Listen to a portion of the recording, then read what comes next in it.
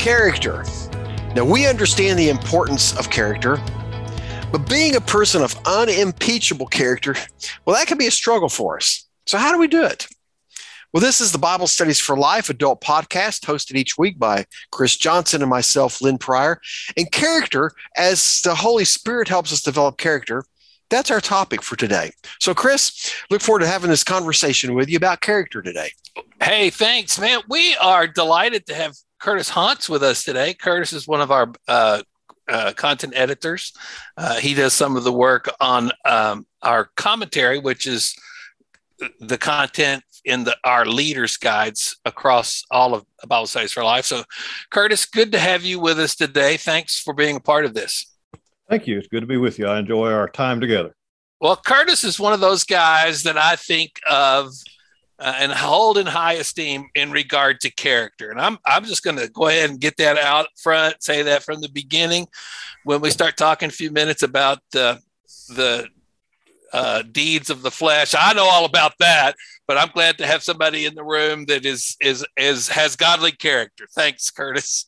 Well, in our during our kind of pre-podcast little conversation, setting things up, we also started talking about things like the scout motto, and Curtis remembered it right away, and so he's got character down quite well. So, sometimes people would accuse me of being a character instead of having character, but that's a story. Well, you didn't hear that from me. We're in this study on the Holy Spirit, this study called Never Alone, the role of the Holy Spirit in our lives. But our focus on character is how the Holy Spirit is the one who leads us to develop the fruit of godly character. You know, as mentioned, having an unimpeachable character is a struggle for us. Well, it is when we try to do it on our own. But when we live under the power and under the influence of the Holy Spirit, as we're going to see in this study, that's a whole different matter. That's where our character comes from, as he leads us into that. So let me get us into this study. We are in Galatians 5, and our study begins in verse 16. Paul wrote these words: I say then, walk by the Spirit, and you will certainly not carry out the desires of the flesh. For the flesh desires what is against the Spirit, and the Spirit desires what is against the flesh. These are opposed to each other, so that you don't do what you want. But if you're led by the Spirit, you are not under the law. So I love the analogy that Paul uses here of that we see other places in Scripture, but the idea of walking in the Spirit, that it's a continuing action. It's a term. I think we talked about it recently, that his use of walking as a lifestyle is implied in all of this. It certainly is. When we think about the Christian life, I think walking, that idea of a journey, it's probably to me, it may be the most clearest example, the clearest metaphor of what the Christian life is like. And of course, Paul certainly is using it here as we walk by the Spirit. It certainly has been brought out to me in recent days as we've watched the events in Ukraine, and I've seen my own reaction to some of the things that have been on the news and things that it is a journey. I realize when I find the anger and the desire for revenge swelling up within me, that it's not a matter of having accomplished something. It's a matter of being on a journey of moving further and further towards Christ-likeness. It's been many years since I read the book, but I still remember the impact of reading John Bunyan's Pilgrim's Progress, where he captures such a wonderful allegory of what that walk as a Christian is. And I do like one thing that Paul Kelly wrote here, is he talked about how the disciples once walked with Jesus. So now all believers can walk as we walk with the Spirit. I think that's a great picture of the Christian life. So this is an awesome introduction because it sets us up for the conflict between the struggle that we have of our fleshly qualities, characteristics, the things of the world, and the fruit of the Spirit. And so he sets us up with, we always walk in this tension between the flesh and the Spirit. And I'm not sure that we talk enough about that tension and why it's so real for us. But I think surfacing this and having a conversation in our groups, I think will be helpful to people in their Christian walk. We have a tendency, Chris, in our church settings, we always put our best foot forward. We want to look like we've got our act together spiritually. And I do think it could be a good, healthy conversation. So, I'm really trying to live for Jesus. But there's this one part of my walk I struggle with, just to acknowledge this fact there, as you've pointed out, this tension. My fleshly side is always pulling at me, but the Spirit is right there with me, pulling me the other direction. So the question comes, well, if I choose to walk by the flesh, I choose to listen to that, what happens? Well, Paul gets into that in verse 19. He says, now the works of the flesh are obvious: sexual immorality, moral impurity, promiscuity, idolatry, sorcery, hatred, strife, jealousy, outburst of anger, selfish ambitions, dissensions, factions, envy, drunkenness, carousing, and anything similar.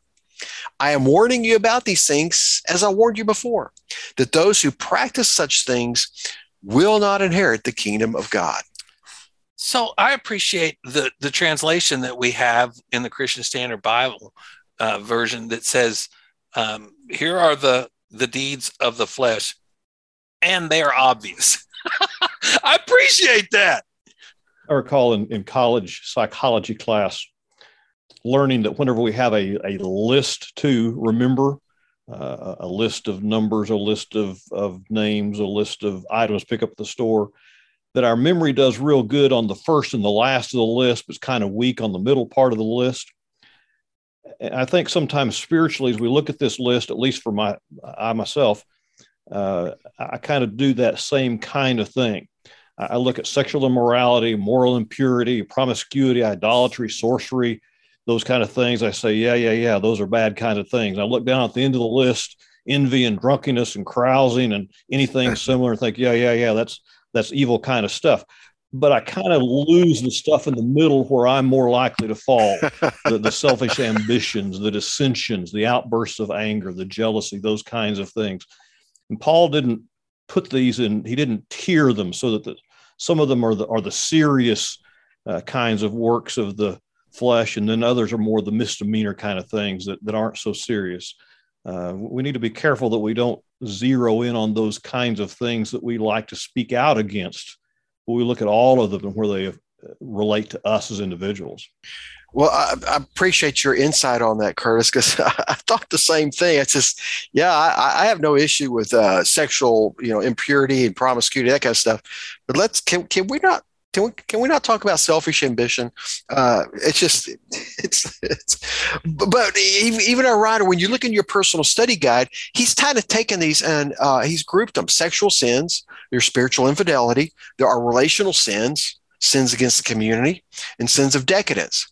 But as you pointed out, Curtis, there's not a hierarchy. These are the key word here is sins. They are all sins. I thought Paul did a great job of placing these in categories like this. I don't know that I'd ever seen anything like that before in commentaries where I've read. So I thought he did a great job with that. Yes. And of course, we don't want to end on such a negative note because we are talking about what it means to walk in the Spirit. So we've seen there, what happens if I don't walk by the Spirit?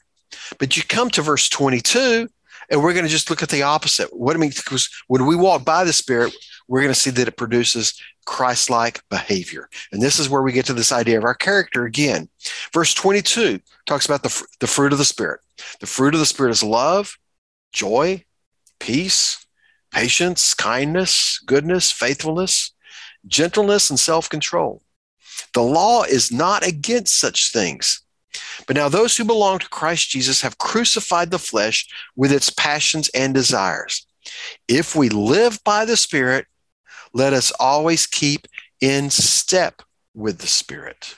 There's that walking dynamic. Stay in step with the Spirit. I hope that as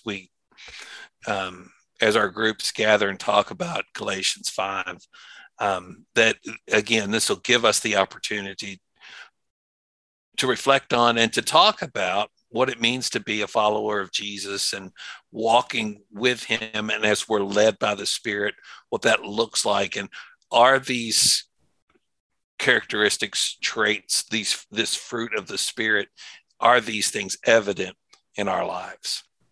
I like the way the learner guide goes through and contrasts the fruit of the Spirit versus the work of the flesh. Often we look at those things just as kind of isolated lists, but the learner guide goes through and contrasts, whereas the flesh seduces us to sexual immorality, the Spirit produces self-control and draws a more direct correlation between the two lists. They're not just, they do stand alone in a sense, but they're also related.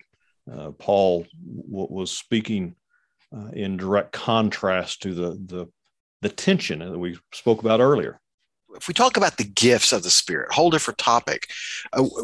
We all have different gifts, and gifts plural. When you come to Galatians 5:22, it's really this idea, it's a singular fruit because it's coming from the Spirit. And it's not like Curtis, well, you've got love and joy and peace. Chris, he gave you self-control. For me, he gave me goodness, faithfulness. No, the intent is that we have all this together. It's a package deal. That's why it's singular fruit. Now, the reality of that is, though, as I even look at my own life, some of these come more easily for me than others. Maybe they're more prominent in my life. But yet at the same time, if I struggle with this idea of patience, that robs me of my joy. So they do kind of go together. They all go together. I think the other thing that's important for us to understand is that it is God's work. It is what the Holy Spirit does. He produces this godly character in us. I can't say I'm going to work really hard and I'm going to set this goal to be more loving or more peaceful. We miss the point if we think this is something that I can put on my to-do list and I can work harder at this and I can make this my goal and achieve this. That is not what Paul intends at all. This is something that the Holy Spirit does in us as we walk with him. It's his work in us. And somehow that goes against the grain. It goes against just how we think and how we process life, to think that God does this in us. It's not something I work toward. Does that make sense? Oh, it certainly does. Yeah, it can inform our prayer list rather than our to-do list. There you go. It reminds me, too, where Jesus in John 15 talked about, I am the vine, you are the branches. And as branches, we technically don't produce anything. We're just the conduit through which the vine produces, provides all that the branch needs for the vine to bear the fruit that the vine produces. And here it is here. I am just supposed to make myself surrender to the Lordship of Christ so that his Spirit can work through me. And when I let him work through me, his fruit, his love, his joy, his peace become evident in my life. Again, let me point out verse 25. If we live by the Spirit, let us also keep in step with the Spirit. Let's walk in the Spirit. Let's follow him and allow him to do this work in us. So there's some questions that I think are helpful to us. But Lynn, you mentioned that some things are more natural out of this group of the fruit of the Spirit. So one question is that we ask is, what aspect of the fruit of the Spirit is most challenging for you? So I think that depending on our group and how honest we can be, I think that can be a healthy conversation. I think it would be good for people to say, I struggle with patience, or self-control is an issue in my life. This is something that I long for, desire more. So I hope that these types of questions will get at some of the fruit of the Spirit and help people to see these things and long for them in their lives. But even and that's great to have that discussion. And even as we do, we need to keep this in mind in front of us. This is a package deal. In a sense, it's I'm going to say one fruit. And I don't want to say joy comes naturally to me. It doesn't come naturally, but that's an area in my Christian life. I've just really embraced joy, and I do feel I feel much further down the road in my walk in the area of joy than when it comes to patience. However, when my patience is challenged, when I'm driving down the road and there's that person in front of me that just it makes me impatient, but then right then I'm robbed of my joy. So they go together. It's a package deal. Well, I hope, first, thank you, Curtis, for being with us and sharing from your expertise. We are also grateful and thankful for those of you who are listening to our podcast. A lot of you make this a regular part of your weekly preparation for Bible study with groups. So we hope this will be beneficial for you. It's healthy for us to talk about these things together. And there are just conversations that we have that help us to see that, and this is something that's really important that we talk about in groups. So we hope that you have a great Bible study this week as you continue the study on the Holy Spirit and being led by the Spirit.